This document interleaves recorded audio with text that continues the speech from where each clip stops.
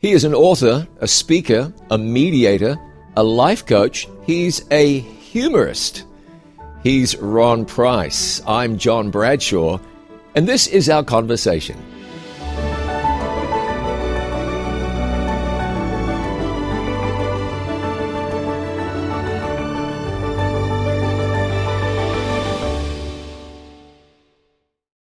Ron Price, thanks so much for being here. I'm glad you have taken your time to have a conversation. Thanks. John, it's a thrill. Thank you. Thank you. Okay. We've talked about a little bit about what you do a moment ago. An author.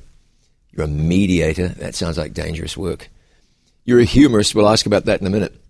But who are you? Where are you from? Where'd you grow up? Tell me a little bit about the early years of Ron Price. You made an assumption, John, that I don't agree with. Oh, what's that? Well, people ask me, where did I grow up? I say, I'm trying to do it in Farmington, New Mexico. Okay. I started life in Rhode Island in a Jewish family. Yeah, a Jewish family. Jewish family, middle of three children.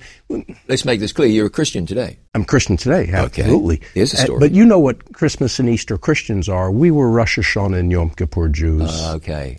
It was ethnically and socially and all the rest, very much Jewish. But so tell me about the ethnically. Where do you guys come from? That's a great question. Russia, I think. Okay. Poland. Yeah. Somewhere. Yeah. I don't know that much about my heritage. You weren't going to the synagogue every Sabbath day? I was going to Hebrew school during the middle of the week, which was, how do I say this on television? Yeah, I think you just Not what I wanted to do. Yes. Not what I wanted to do. Typical for a kid. To me, and I don't want to disparage Judaism by any means, but for me, it was just a system of worship. There was no connection with a loving God, and it didn't make any sense to me. It was a foreign language. There are many people going through Christian churches who are finding exactly the same thing, just a system, you're doing things by rote, You're doing what you're told to do. There's no connection to a personal God. Do this, you're fine. Do that, you're bad. And no. Well, I've got a handful of books here with me that we're going to discuss, but before we get to that, let's talk about your journey from Rhode Island to Christianity. So you're raised in Rhode Island. What happened next? Raised in Rhode Island. Mom didn't stick around very long. That's a key point in my life. When I was 6, we found out she had cancer. Oh. And that was back when they could barely spell the word cancer. Right. She fought it for 2 years and then lost the fight. So at 8. You were 8 years old without a mother. I was without a mother. I had a brother 2.5 years older and a sister 4 years younger. And my dad, bless his heart, he held it together somehow. People told him that he should just send us to relatives, and he can't do it. Your dad raised 3 kids. He did.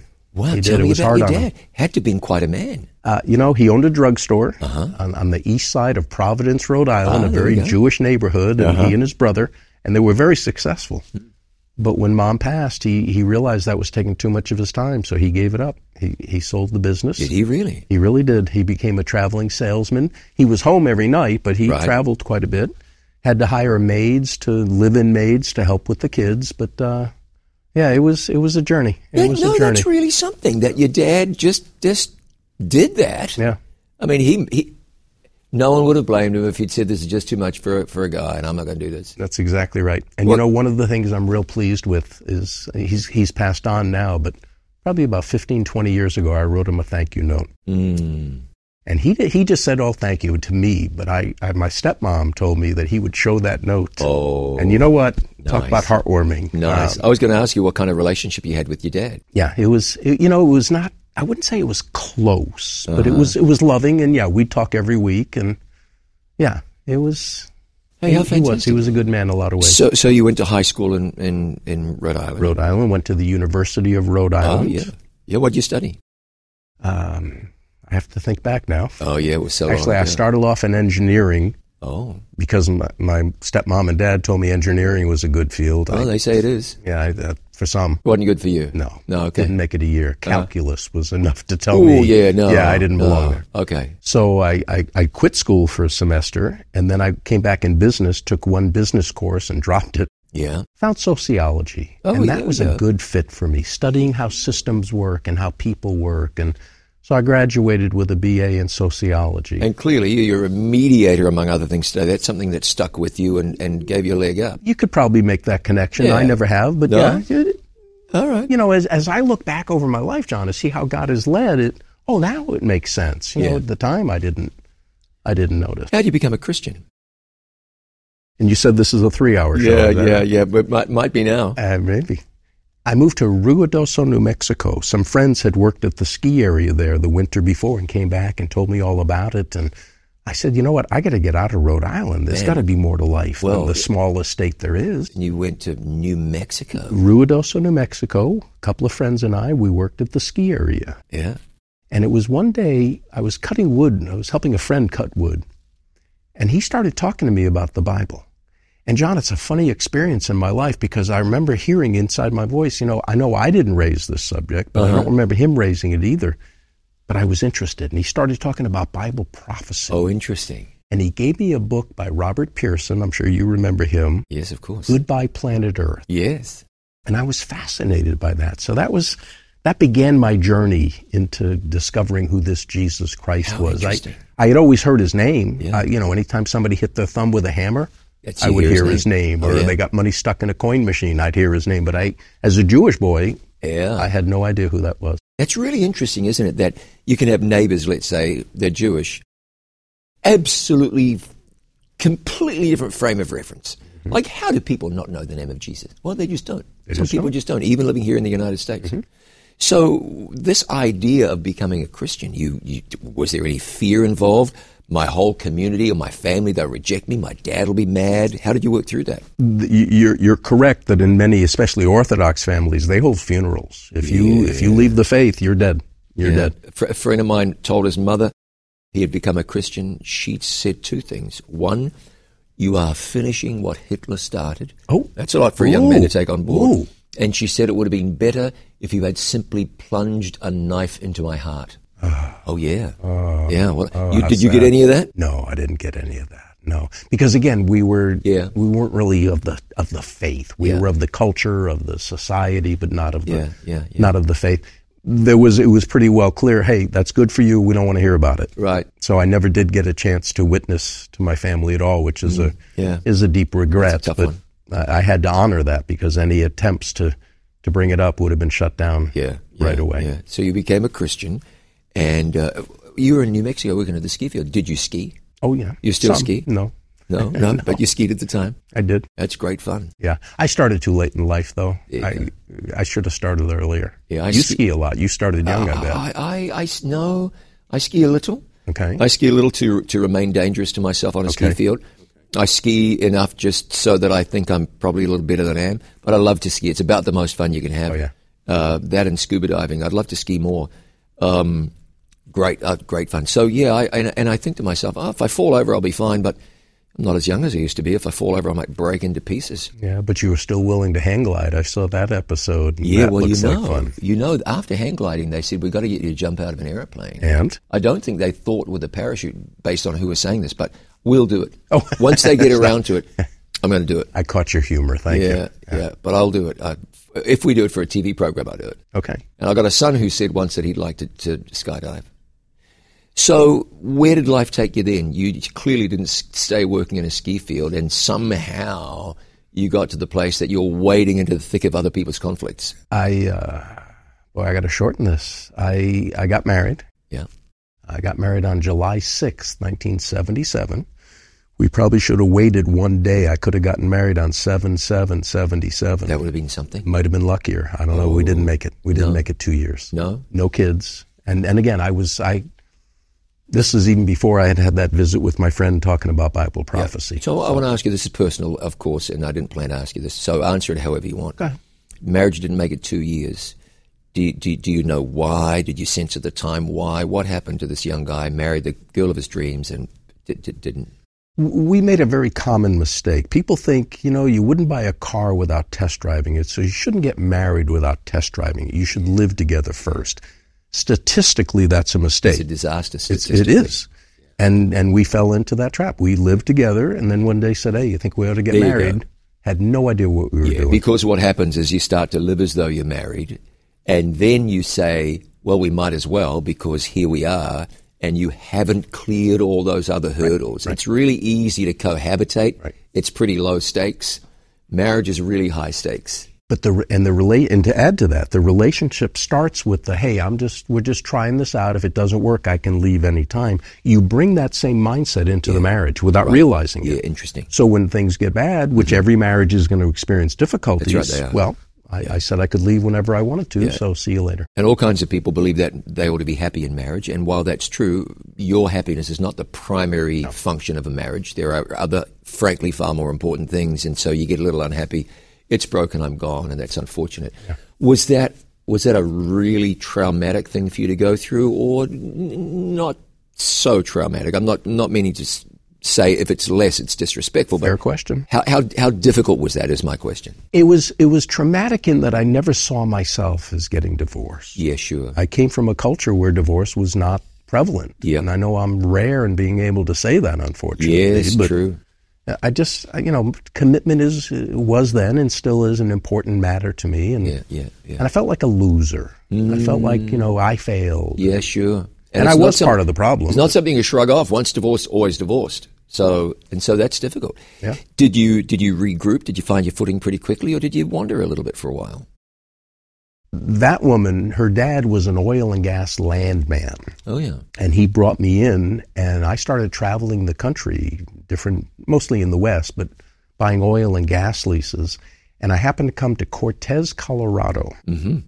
And at that time, I was reading a book, I don't know if you're familiar with it, called The Desire of Ages. Funny you should say that. I'm actually reading parts of it every day right now. It's a good book. I think you'll enjoy it. It gets better and better. I'm reading it right now. On a funny note, though, that friend that I talked about that was witnessing to me from Robert Pearson's book, a couple of weeks after that, I'm excited because I'm starting to, hey, who's this Jesus? Maybe this is who I've been looking. I've been looking in a lot of wrong areas. Maybe this is what I've been looking for. And a friend of mine said, I got a book for you. Edgar Cayce on the life and times of Jesus Christ. Oh, wow. So, and fortunately, I mentioned that to my friend Bob. Yeah. He said, Ron, I wouldn't touch Edgar Cayce with a 20-foot pole, let alone a 10. He said, you want to learn about Christ? Here's the book. I got a book for you. And the timing was just providential. So I went to Cortez, and I stayed there 5 weeks, and I was having breakfast in a restaurant. Just happened to see a flyer up on the wall. Revelation Now seminar. No way. Had no idea what that was. How fantastic. But when you're a stranger in a strange town, you don't need a lot of excuses to get out of your motel room at night. And I thought, hey, this sounds good. And that's where I went to, and that's where I really solidified my commitment to Christ. Revelation Now, that's a title Jack Cologne uses or used recently. So who was the speaker there? Dennis Sellers was the evangelist back then. And Jerry Page, who I know you know, he was my pastor. How about that? And he did our wedding, which we'll come back and talk about in a moment, I'm sure. How but fantastic. He baptized me, and Man, you got off to it. This is God leading you with the right people and the right books and the right poster. Do you ever wonder what would have happened if you hadn't seen that poster?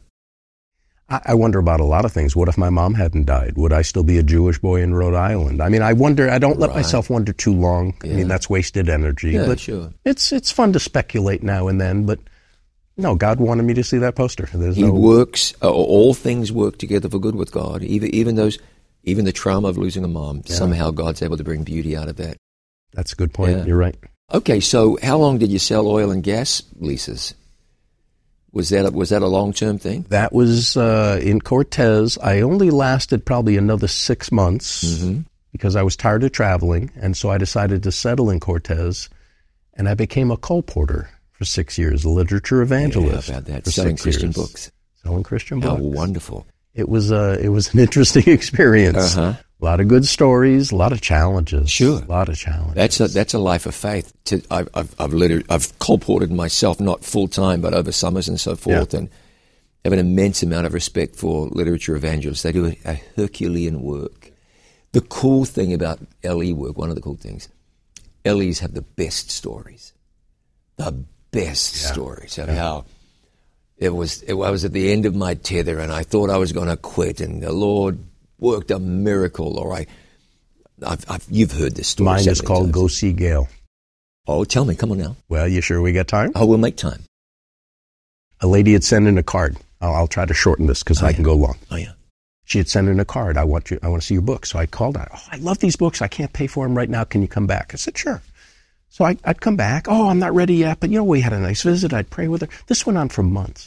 One day I call on her, and she says, oh, I'm ready. I got the money. Oh. Can you come back in 10 minutes? I said, Gail, I've been coming here for 10 months. I can come back in 10 minutes. Yeah. So I drive around the block and eat a sandwich. I pray, whatever. I come back. I knock on the door. She's not there. Oh, come on. That's what I said. Yeah. I said, you got to be kidding me. Yeah. I said, lady, I don't know who you think you're dealing with, but you are not going to play me that way. I am never coming back to this house again. Fast forward year and a half, I don't know. They were having a contest, and I feel funny about contests. You ought to be selling for the love of the Lord and the love of people, but they had an incentive, and I was this close. I needed one more sale. Uh-huh. And so I went to the payphone. You remember phone booths? Yeah. Putting in my dimes, calling. I had all these cards of people that I had met with before, and come back, whatever. Nothing. I'm driving home, and I said, Lord, thank you. I had a good week. It was a good week. I came this close to the incentive. Great. And I heard a voice that said, go see Gail. Go see Gail. And I know I heard that voice, John, because I said, no, I'm not going to go see Gail. I've had that same thing. Go see Gail. I'm not going to go see three times. All right, I'll go see Gail. I knock on her door. Come in. She said, hi. I said, hi. She said, how are you? I said, I'm fine. I said, I have one question for you and one question only. Where were you that night? She said, you're not going to believe me. I said, you're right, but tell me anyway. She said, my neighbor fell down and I had to go help. I said, Gail, is that really true? Yes. Are you ever going to buy my books? Yes, I've got the money right here. I said, don't you move. I had left my case in the car. Oh, me of little faith. Yeah, sure. John, I walked out that door with tears in my eyes. Yeah, just God said, is good. Thank you, Lord. Yeah. Came in, wrote the order, met the incentive for the week. I didn't drive home. I flew home. Yeah, amen. Such a God high. is good, isn't he? God is God good. is really good. So you got out of literature evangelism work. I'm going to make the bridge to the work you're doing today. How did we get there, or is there something in between that's just There's a couple of items. We lived in Cortez at the time, but most of my territory was Farmington, New Mexico, which is about an hour, a little over an hour away. And so I'd go down there for 2 days and one night each week. And finally, I said to my wife, we ought to move to Farmington. And she said, no. She had grown up in Cortez. Her mom was there. Her sister was there. Her roots went deep. And I said, yeah, you're probably right. It's a bad idea. But I couldn't let it go. A month or two later, I said, I'd really like to talk about us moving to Farmington. She said, well, I'm glad you feel that way. Thank you for sharing. She didn't quite put it that way. Sure, I get you. But finally, I went to her. I said, sweetheart, we got a situation here. I don't have the right to tell us we're moving to Farmington. You don't have the right to tell us we're not. So I said, I got a deal for you. You give me the next year of our lives. You let me move us to Farmington. Whatever happens, you get the next year. If you're happy in Farmington, you want to stay, we stay. If you want to move back, I get the moving van. She said, you mean that? I said, I do. I said, I'll sweeten the deal. I will never ask you. You let me move us to Farmington. I'll never ask you to move any further away from your mom than the 70 miles that Farmington is from Cortez.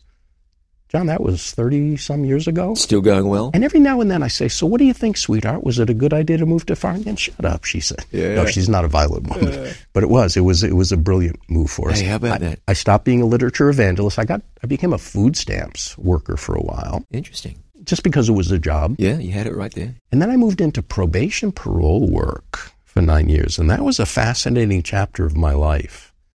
Yeah, I can see there might be some conflict resolution and mediation involved in some of that. And by the way, you just outed yourself as a pretty good negotiator. That thing you did with your wife there, that was slick. Solomonic, wasn't it? That was pretty slick. Thank you, Lord. Yeah, worked out okay. Yep, it really did.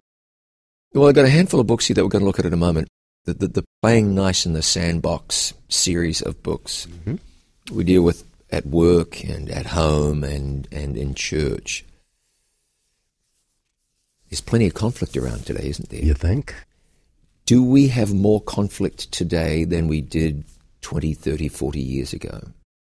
Maybe, but in different levels. I think people are more sensitive today. It seems to me, my observations, that we take slights where maybe we don't need to. So more conflict, I don't know. I think there's been conflict from the beginning of time. Do you see that people are more apt to do their thing, devil may care, I don't care nearly as much about your feelings as you do, I'm just going to do my thing. I see society getting a little more hardened, people just doing their thing, and you can take it or leave it. Yeah. You see some of that? I thought that was a rhetorical question, and you're right on. Yeah. You see that? Yeah.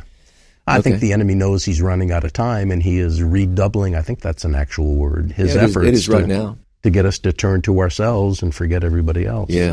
Totally unbiblical, but even in the church, unfortunately. Well, you've carved out quite a groove for yourself as a mediator and a conflict resolution guy. We are going to talk about how in the world you became a humorist. But we'll do that in just a moment. Let's talk about some of these things. We'll let people know about the books, how they can get them, but more importantly, how people can start to implement these things into their life to avoid conflict or to work through conflict. And undoubtedly, you know a thing or two about conflict because it's everywhere and we all experience it. We can't possibly be without it. What do you do about it? He's Ron Price. I'm John Bradshaw. More in a moment from our conversation brought to you by It Is Written.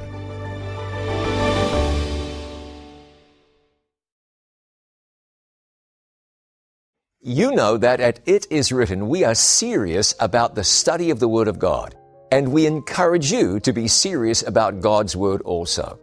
Well, I want to share with you another way that you can dig deeper into the Word of God, and here it is. itiswritten.study. Go online to itiswritten.study and you can access the It Is Written Bible Study Guides. 25 in-depth Bible studies that will walk you through the Bible.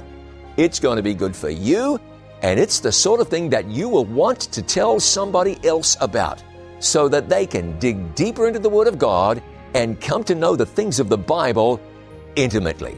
As you get into the It Is Written online Bible study guides, you'll understand the prophecies of the Bible, the plan of salvation, and more. So don't forget, itiswritten.study. itiswritten.study.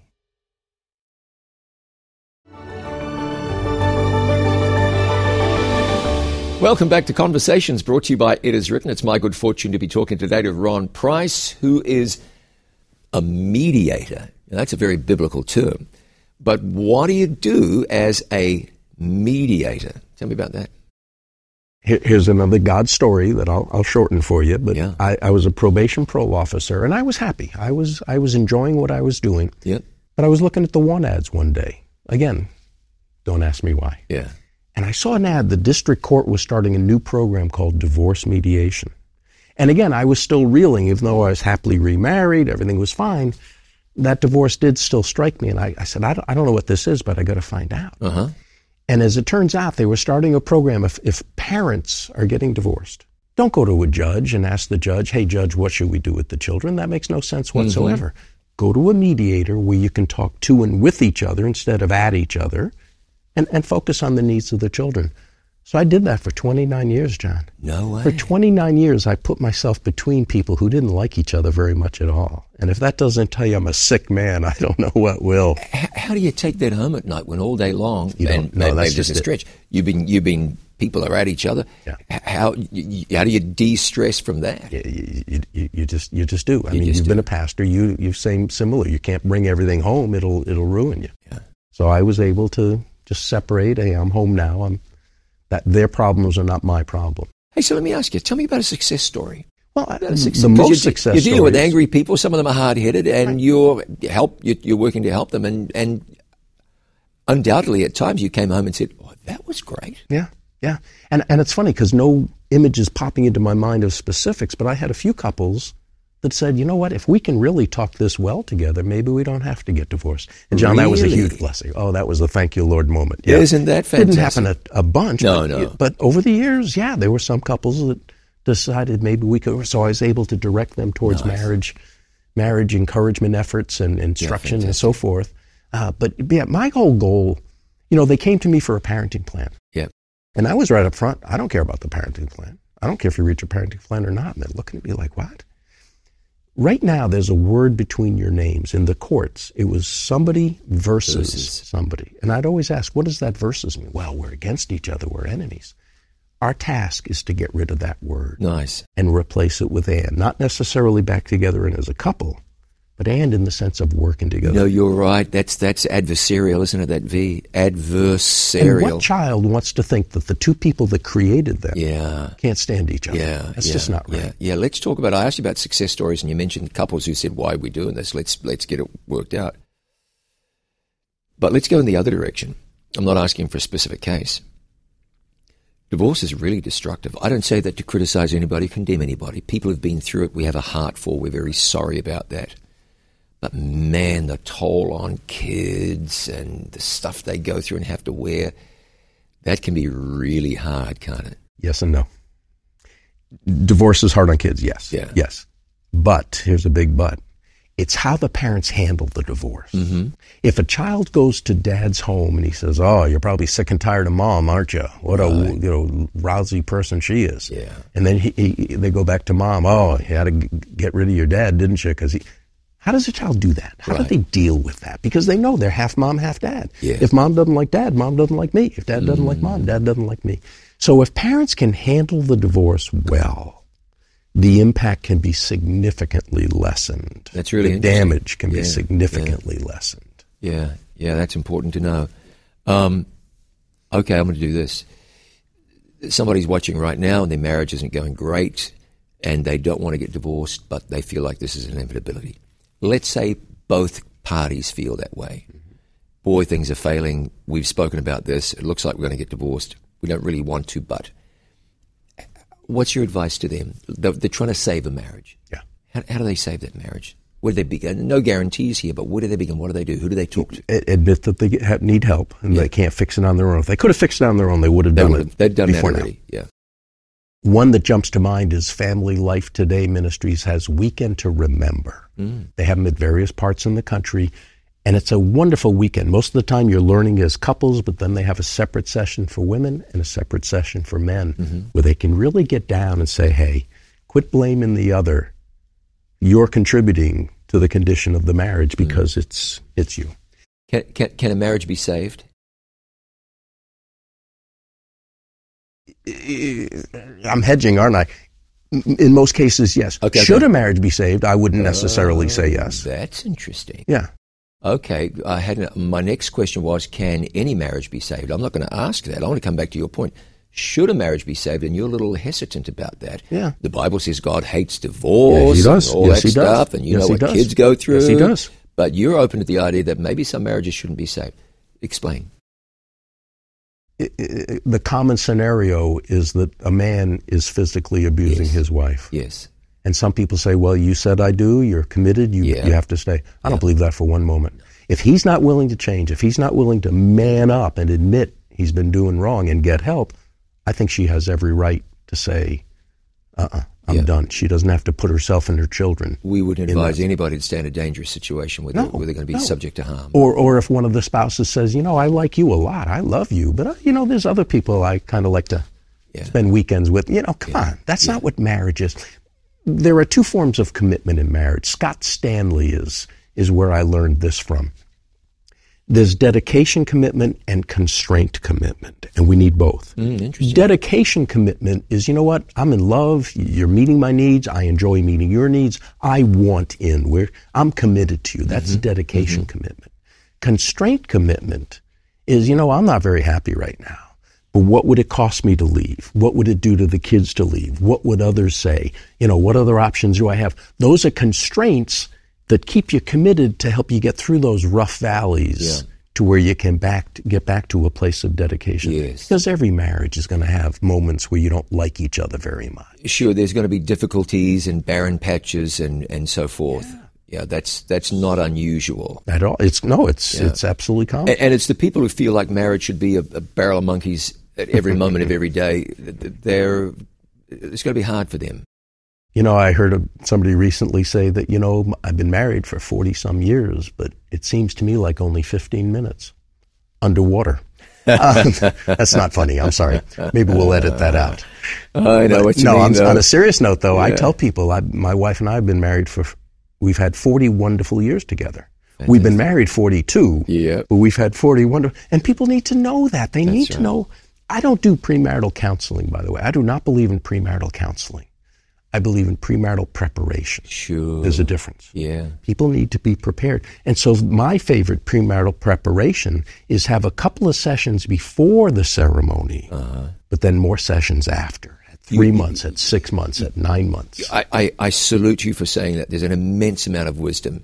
So once you've been thrown the keys to the car, you're walking out of the church. I mean, I remember a guy throwing the keys to his car to me. It was a Dodge Viper. Wow. I got in that vehicle and put my foot down and put the car sideways immediately. I didn't know how to handle it. I had to really go carefully with this. Really? Too much power? A lot of power. I wasn't expecting that. Yeah. marriage is like that for people. Now you're in, you got to figure out how to keep it between the lines and so forth. Yep. Counseling afterwards, I tell you what, this is a bit of a hobby horse of mine, but I tell you who need to be counseled are parents planning a baby dedication. The average kid doesn't know a thing about raising kids. Yeah. And they get married, they have this baby. What do we do with this? Yeah. They need to learn what it means to be a parent. Yeah. They need to learn how to raise a kid. You know, you got to get a license to have a dog in most places, but anyone can have a child. I'm not saying we should remove that agency, but boy, there should be work put in to help young parents be actual parents. Yeah. Of course, they just all at sea. They don't know what to do. Arguably, the two most important aspects of our life are marriage and parenting. Oh, yeah. And we think we can do those without any preparation, any pre-knowledge, and we're wrong. And that's why so many families fail. Yeah. And so many kids are not doing so well. So you've written several books, and this is just the title is fascinating. Play Nice in the Sandbox. This one is Play Nice in the Sandbox at work. Yeah. Okay, look, the title is self-explanatory. How did you come to that, and what are you driving at? It's actually an acronym. The play is a 4-step model to prevent conflict when you can. Notice I didn't say avoid conflict. Right. People try to avoid conflict, John. That's a mistake. It's unhealthy, isn't it? Well, you can't do it. Yeah. Conflict will find you. Yeah. And usually trying to avoid it, you're sweeping it under the rug. It makes it worse, not better. Yeah. But you can prevent a lot of trivial, insignificant matters from blowing up on you and becoming something you don't need, want to deserve. Right. So that's the play. Push the pause button, list of 10, assume good intent, and yield. Yield to understand the other person. Run through that again for me. Push the pause button. Okay. Choose your attitude in advance. You know you're going to go into a meeting or into a family gathering that could be tense. You better decide in advance that you're going to maintain your composure. Okay. You better choose your attitude or somebody's going to choose it for you. No. But you get in there, that brother-in-law who wants to get his hand on Grandma's silverware, even though she promised it to you, he's going to come at you. So that's just going to wind you up, Ron. You can go in there. Careful. You can go in there as you can choose whatever you want. But isn't brother-in-law Larry just going to press all the wrong buttons? There's a chapter in there on button guard. How do you stop people from? You can't stop people from pushing your buttons. Yeah. You can't. But you can deactivate the switch. And the truth is, people can choose to think about what they want to choose. Broadly speaking, you can choose the emotions you want to feel and what to do with them. Within reason. Yeah, I mean, you lose a loved one, even a pet. Come on. Fear and grief and so forth. But you don't have to be envious and malicious and hateful. You don't have to be angry, right? You know that old expression, you make me so mad. Oh, really? Yeah. Have I given you that much power that you can determine my emotions? Yeah. So, no, I totally agree. Yeah, okay. Pause button. Before you get into a situation, I guess you're saying stop and think about it and choose how you're going to be in that situation. Quick example, you come home from a bad day at work. Yep. Things didn't go right, people didn't show up, orders didn't come in, what have you. Yeah. You have every right to barge right into that house and bring everybody down with your hostility and what have you from that bad day. Don't do that. Right. Turn off the vehicle, pause, have an internal dialogue. All right, I had a day that I don't ever want to have again, but I'm home now. I'm with people I love, people who love me. I'm going to do my part to make this a great evening. Yep. You walk in that door, I'm home. What kind of evening are you more likely to have, up, down, or? I mean, come on. What kind of evenings everybody else going to have? And by the way, I've said this to people many times.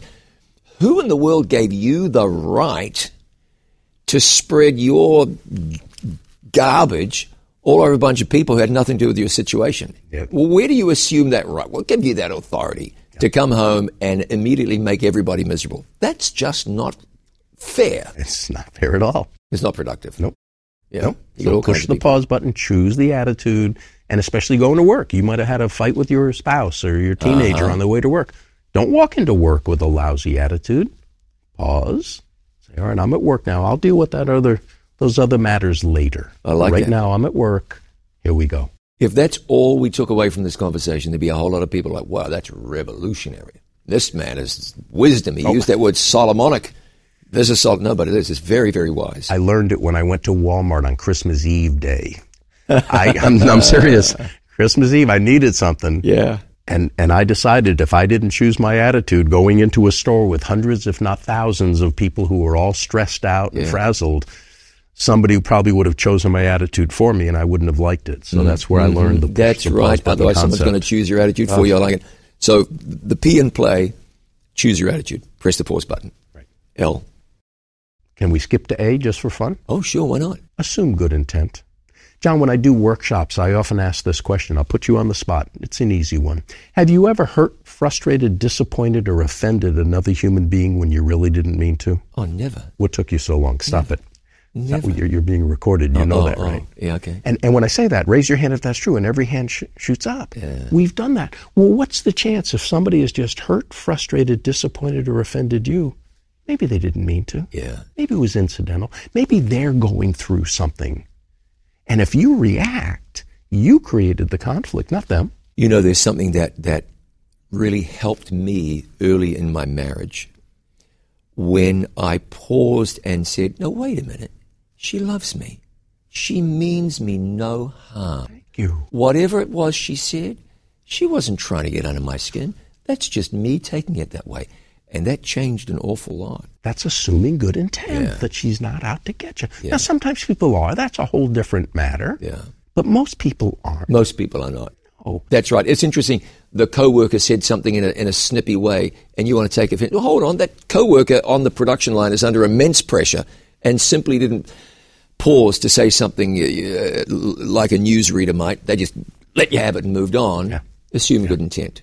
I heard a speaker one time say that when somebody says something attacking to him, he'll just gently say, well, that sounds like an attack. Is that how you mean it? Do you hear how disarming that is? Yeah. Well, that sounded like a put down.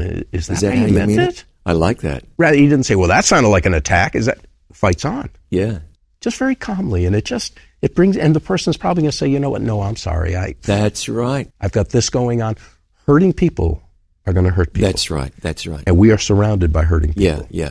And so you really ought to have compassion on the people who are just not doing well. It's a chance to minister to their pain rather than react to the attack. Christians ought to be in that situation. Where, think? you know, Jesus was around hurting people all the time who were trying to hurt him, and he worked on every occasion for their salvation. Something to learn from that. Absolutely. Okay, so we changed play to pally, which is fine. Oh. It's now P-A-L-Y.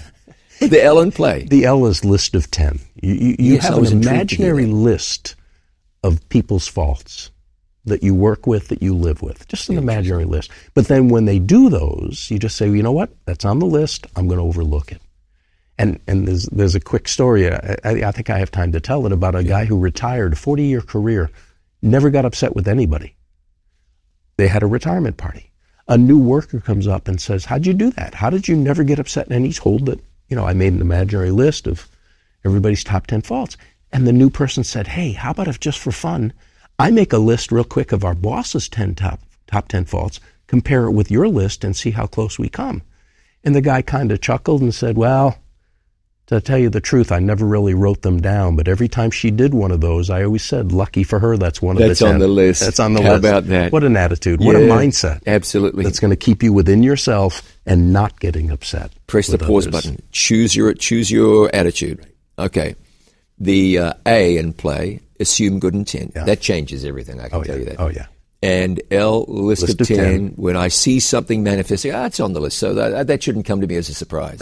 Right. I know what Y is. You said it a moment ago. We're going to ask about that in a second. So we'll go to the Y, the yield. We'll go to that in a moment. And I've got to find out why it is you're a humorist. It's even on your business card. There's going to be some stories there. He's Ron Price. I'm John Bradshaw. This is our conversation. More in just a moment. Brought to you by It Is Written.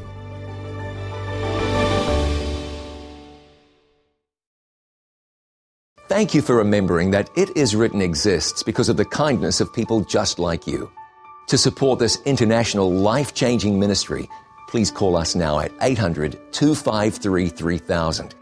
You can send your tax-deductible gift to the address on your screen, or you can visit us online at itiswritten.com. Thank you for your prayers and for your financial support. Our number again is 800-253-3000, or you can visit us online at itiswritten.com.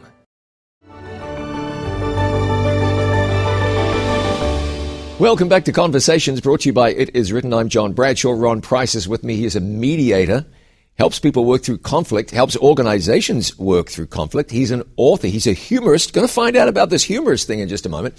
We're talking about the PLAY acronym. P is push the pause button, choose your attitude. L is a list of 10. A is assume good intent. Y is yield. How does that work in conflict and conflict resolution? There's not a lot of English words that begin with the letter Y, John. So in all three books, the Y is yield. In the At Work book, it's yield to understand others. So many conflicts are caused because two or more people are trying to be understood at the same time. Yes, sure. It's a basic need that we have, given by God above. We want to be understood by the important people in our life. Mm-hmm. So oftentimes you have two or more people each trying to be understood. So they're all talking, nobody's listening, and conflict ensues. Mm-hmm. Yield to understand the other first, then it's your turn to be understood by them. So you're at home, the spouse comes in from a difficult day, ratty. Another spouse got home from his or her job earlier. This person comes in and they've had a bad day and they're letting you wear it. How do we yield in that situation? You give them a hug. I know it's hard to hug a porcupine or a cactus, but you hug them anyway and say, hey, why don't you go relax for a while? Let's talk about this later. Don't try to talk when one or both are so stirred up, so frazzled. It's not going to go well. But here's an important rule. If you call the time out, you must call the time in. You've got to let the other person know, hey, I'm rejecting the discussion, the argument. I'll be back. Let's talk about this in 30 minutes. Let's talk about this in an hour. Typically within 24 hours. Because if one or both are all upset in that emotional brain, you're not going to converse well. It's really good to give it time, isn't it? You can't just say time out and storm off. Yeah. That's leaving the person wondering, well, are we ever going to talk about this? Are you rejecting me? So you say, hey, time out for right now. I'll be back. We'll talk about this using the love talk that we talk about in one of those books. Yeah. There have been times I've written emails and I've looked at it and said, yep, I should send that. And then something has said, why don't you wait and just read that again in about an hour? Yeah. And I'll come back and read it an hour and say, no, shouldn't send that. Yeah. By the time it's done, it's just it's a horse of a different color altogether. Yeah. And I'm sure people are happy as a result. Yeah. So you've written Play Nice in Your Sandbox at work, at home, and at church. Clearly then you've looked at the different dynamics that take place in the various situations. They're different. Principle of dealing with that are the same. Let's talk here about this one. Play nice in your sandbox at church. Now, a friend of mine, when he was much younger, was in the foyer of the church and witnessed the pastor and the head elder engage in a fist fight. Yeah, so they may have wanted to read this. Talk about conflict at church and why it comes up, what we can do about it.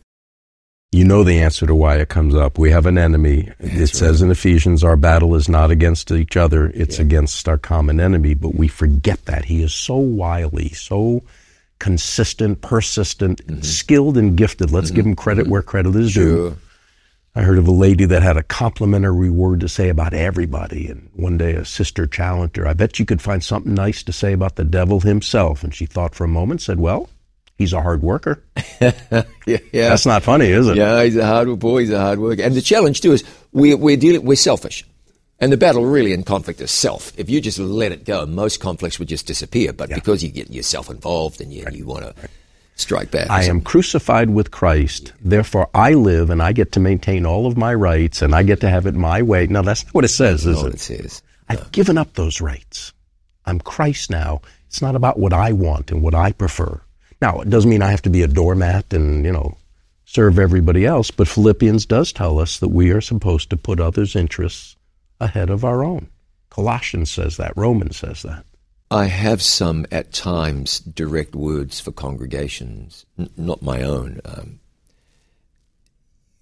Pastors are sometimes just crucified. That's not to say all pastors are above reproach or that they don't make poor decisions at times. But pastors will leave the ministry because of nasty church members. 90%, isn't it, of people who start as pastors don't finish as pastors? I hope I'm wrong, but I think I've heard that. The percentage of whatever that number is that leave due to just getting in the neck from church folks, it's very high. We don't have a right to turn the church into a battlefield. No. Just don't have a right. But it doesn't stop people. And that's because they're broken and they're hurt and they're faulty and so forth. So before you go on, let me point you to the L chapter in that book. Of all the chapters, it's my favorite book, favorite chapter. Yeah. It's love yourself as you love your neighbor. Now, as a student of the Word, you're going to say, Ron, you have that backwards, don't you? But I think I know where you're going with that. It's a commandment that we are to love our neighbor as we love ourselves. John, it's also a prophecy. We will love our neighbors the way we love ourselves. And most of us don't love ourselves. Oh, that's interesting. I don't want to sit here as if I've mastered it. It's a battle that I fight. But we have the enemy all the time pouring thoughts into our mind. You're not this enough. You're not that enough. We have heard it from others. You don't measure up. You're whatever. And so we have a negative self-image. Yeah. We're down on ourselves. We're going to take that out on somebody else. I was told a fascinating story recently. It was shared in a public setting. There was, long story short, church member was just very disruptive. The young pastor called the mentor, what do I do with this guy? The mentor said, when you get a chance, ask him what he's trying to hide. Oh. Yeah. Oh. Yeah. So he went to visit the guy and he realized this is it. How do I ask this older man? And the older man started with his criticism. The young guy said, listen, what are you trying to hide? The man broke down.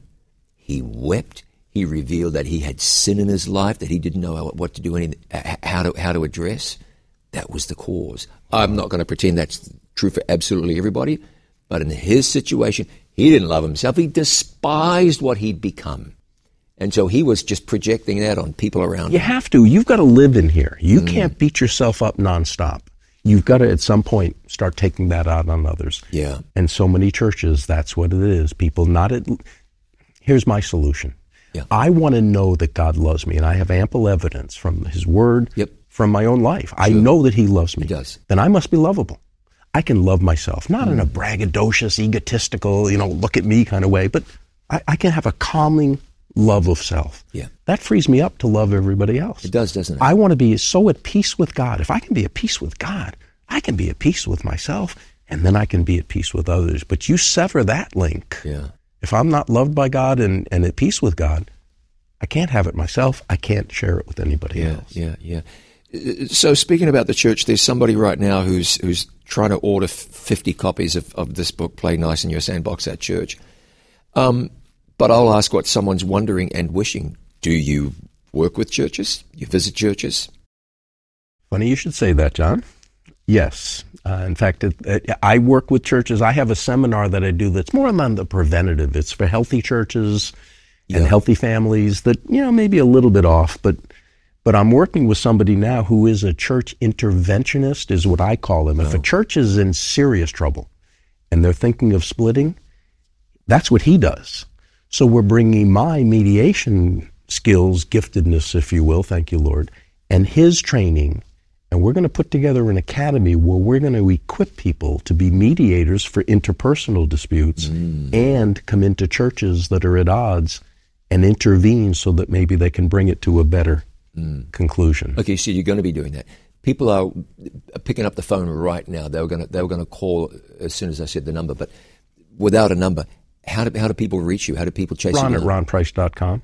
Okay. Ron at ronprice.com. Yep. My email is under my website is under massive renovation at the moment, but that's going to be ronprice.com. Okay.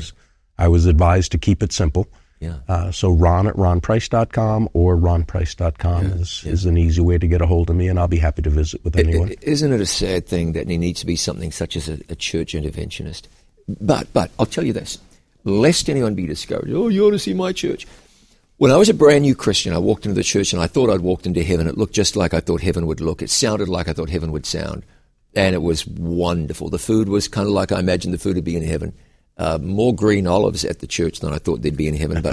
But I did learn to like them when I saw a 6-year-old girl eating green olives. I thought, how do you do that? Yeah. She said, easy, watch. I thought, well, if you can, I can. And so I do.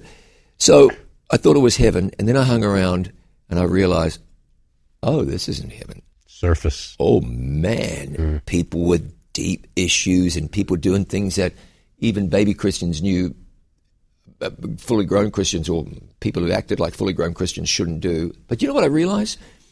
I'd read Revelation 12, verse 17.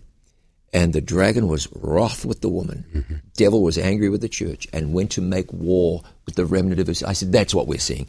We're just seeing war. It's the devil, right? Right. The fascinating story in the Bible, and I know I'm interviewing you, so pardon me for taking your time. The demon-possessed girl was following Paul around Philippi, making an absolute nuisance of herself. The Bible says Paul turned and said to the demon, come out of her. He didn't address the girl. He realized the girl wasn't the problem. Right. It was the demon. So we're dealing with people at church. Let's be honest. It's not the people, really. It's whatever's going on. It's whatever the devil is doing to tilt them one way or another. You know, I heard of a book, The Sacred Marriage, I think by a guy named Gary Thomas. The subtitle is, What if God gave us marriage not to make us happy, but to make us holy? Holy, sure. Oh, no doubt he did. What if marriage and family are living laboratories where we can practice out? 100%. Same with churches. What if God gave us churches, not for our own benefit, but where we can learn to serve? Well, I'm going to just clarify. I said he did give us marriage to make us holy.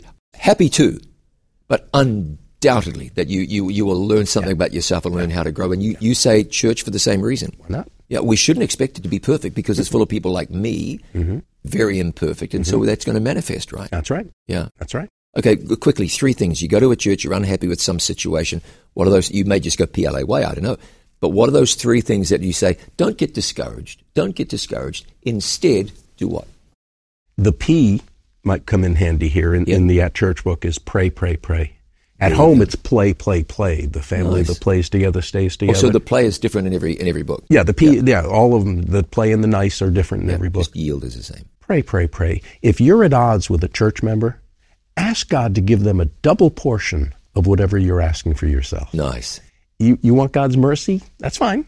Ask for God's mercy. Nice. Ask to give a double portion. It's hard to be in conflict or at odds in conflict with somebody if you're praying that God give them a double blessing of whatever it is you want. Okay, that's one thing. Pray. Yeah. What else? I mean, 2 other things. You go into a church, it's driving you nuts, you're unhappy, you don't like that person, you're sick of the pastor, or whatever the case is. But you want to maintain your experience and grow through this in a mature way. Yeah. So pray, pray, pray. The why in that is yield to God's will. Amen. Yeah, to God's will. You're not there. Again, I am crucified with Christ. It's one of my favorite verses in the Bible. I'm crucified. It's not about me. God, how can you use me to serve others? Now, bless me in the process as well, please. Benefit me as well. But why am I here, Lord? How can I serve you best in this situation? Yeah. And part of the challenge is too many of us go to church to consume and not to give and serve. Once we have a servant mentality, a lot of this stuff just disappears. I hate that expression. I left that church because I wasn't being fed. Right.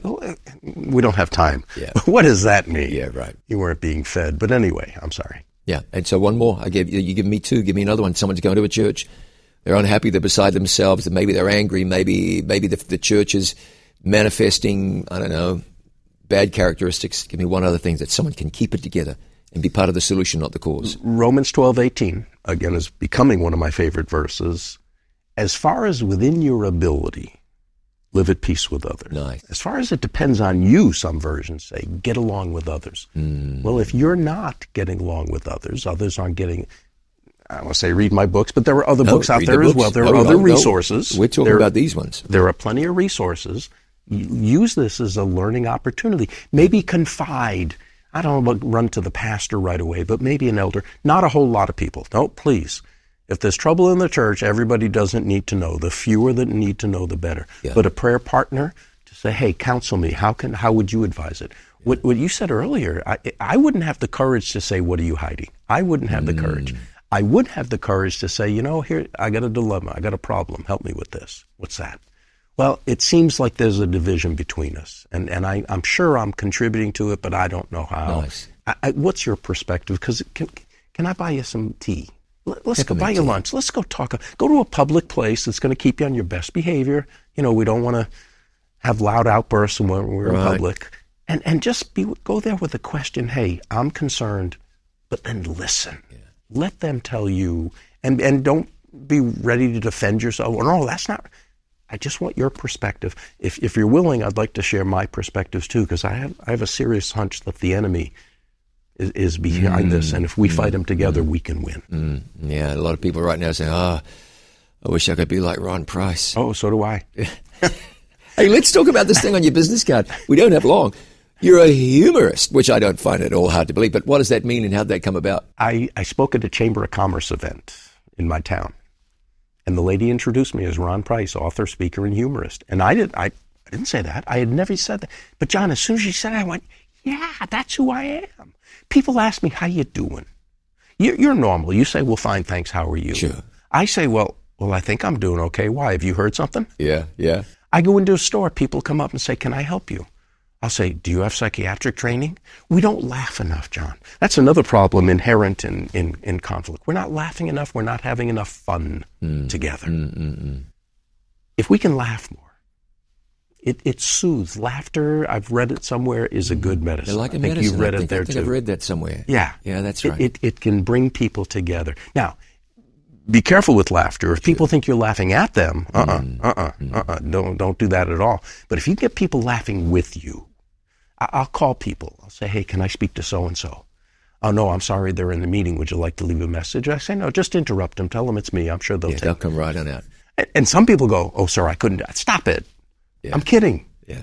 People don't always get my humor, which is frustrating, but I'm going to keep trying. We need to laugh more. Yeah. I won a trivia contest on the radio one time that said children do this 300 or 400 times a day, adults less than 12. Oh, wow. You can probably guess the answer is laugh. laugh. Smile or laugh? Laugh, yeah. Really? And I picked up, I knew it right away. I said, it's got to be laugh. They said, you won. Wow. We don't laugh enough. So it's my job. I'm not a comedian, although I've done some funny things. But I just try to get people laughing. Yeah. I'm in a store and people are looking at an item. And I say, just buy one of each. It's easier. You're good, yeah. Yeah, one of each. And it puts a smile on people's faces. Yeah.